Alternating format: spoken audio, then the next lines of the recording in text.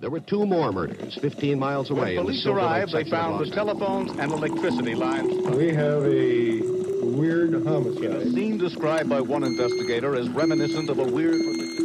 Morning. Cup of murder. Too much pressure can demolish even the purest souls.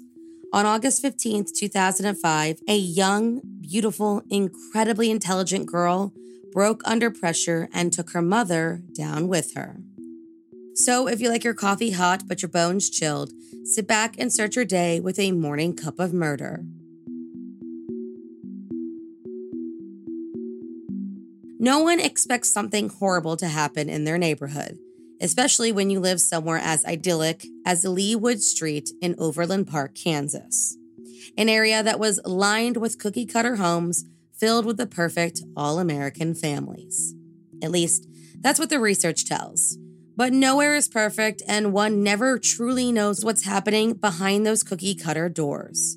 It was behind one of those doors that, on August 19th, 2005, the police were called over and, once inside, were shocked to be greeted with an absolute bloodbath and a 16-year-old girl standing in the center of it.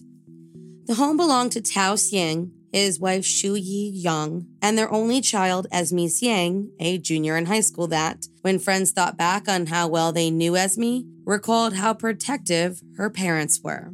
Her own father making sure to check out an entire family of a new friend, including the pet, to make sure that it was docile before Esme could even set foot in their house. It was that overprotected girl that seemingly snapped on that evening and stabbed her 55-year-old mother to death in a crime that spanned throughout multiple rooms of their home and whose details have been kept close to the chest of investigators. Her mother was not able to survive the attack, and Esme, who had just started her junior year of high school at Blue Valley North High, was arrested and charged with first-degree murder as the DA made motions to try her as an adult. Now, not only was the crime unique for the area in which it took place, but matricide as a whole is rare in the United States, and even more rare when committed by a female, with a study showing that only 4 out of 100 cases, parricide, involve a daughter killing her mother. As Esme sat behind bars awaiting her trial, a number of friends and strangers rallied around her in support, starting petitions, writing letters, making phone calls, and creating websites to demand her freedom. And one man in particular picked up the flag and became her biggest warrior. Jacob Horwitz, the leader of Esme's supporters, was a middle-aged father of 3 whose children went to camp with Esme, who, though they weren't close friends, would speak of her fondly. After news of Esme's arrest went public, Jacob had a difficult time matching the horrific crime with the young woman who his children spoke so highly of, a girl who reminded him of his own responsible, hardworking kids. So, like most of us do, Jacob began digging. Soon he found her live journal, an online diary where she spilled the details of her life, and for 3 hours straight, combed through 3 years' worth of passages, trying to find something explain her sudden shift to violence. What he found was a home reminiscent of a pressure cooker, and a young girl who, despite her best efforts, just wasn't good enough. She wrote about giving her mother an anklet as a gift, and how it made her feel childish, using that feeling that way is what parents want. How she tried to make them smile and feel better, but all they did was blame her for their problems. That, when her mother was laid off from her job at Sprint, she complained to Esme that it was her fault she wasn't able to retire. Her parents, both Chinese immigrants, wanted the best for their daughter, but their impossibly high standards were enough to make even the strongest person crumble. She was an honor student, competed and won almost every sport and debate team competition, was considered among the best classical pianists of her age in Kansas, obeyed the strict rules they laid out for her, and was an all-around good girl. Jacob Horwitz even remarked that she was, quote, a kid any parent would be proud of. But none of it seemed to be enough. Friends would later recall Esme finding typed, hand-signed notes on her computer from her mother saying how ashamed she was to have such a lazy daughter, and how Esme rarely cried about the horrible things she was told because she heard it so often. She was used to it. In fact, she would take the piece of paper, correct all the grammatical and spelling errors, and hand it back to her mother.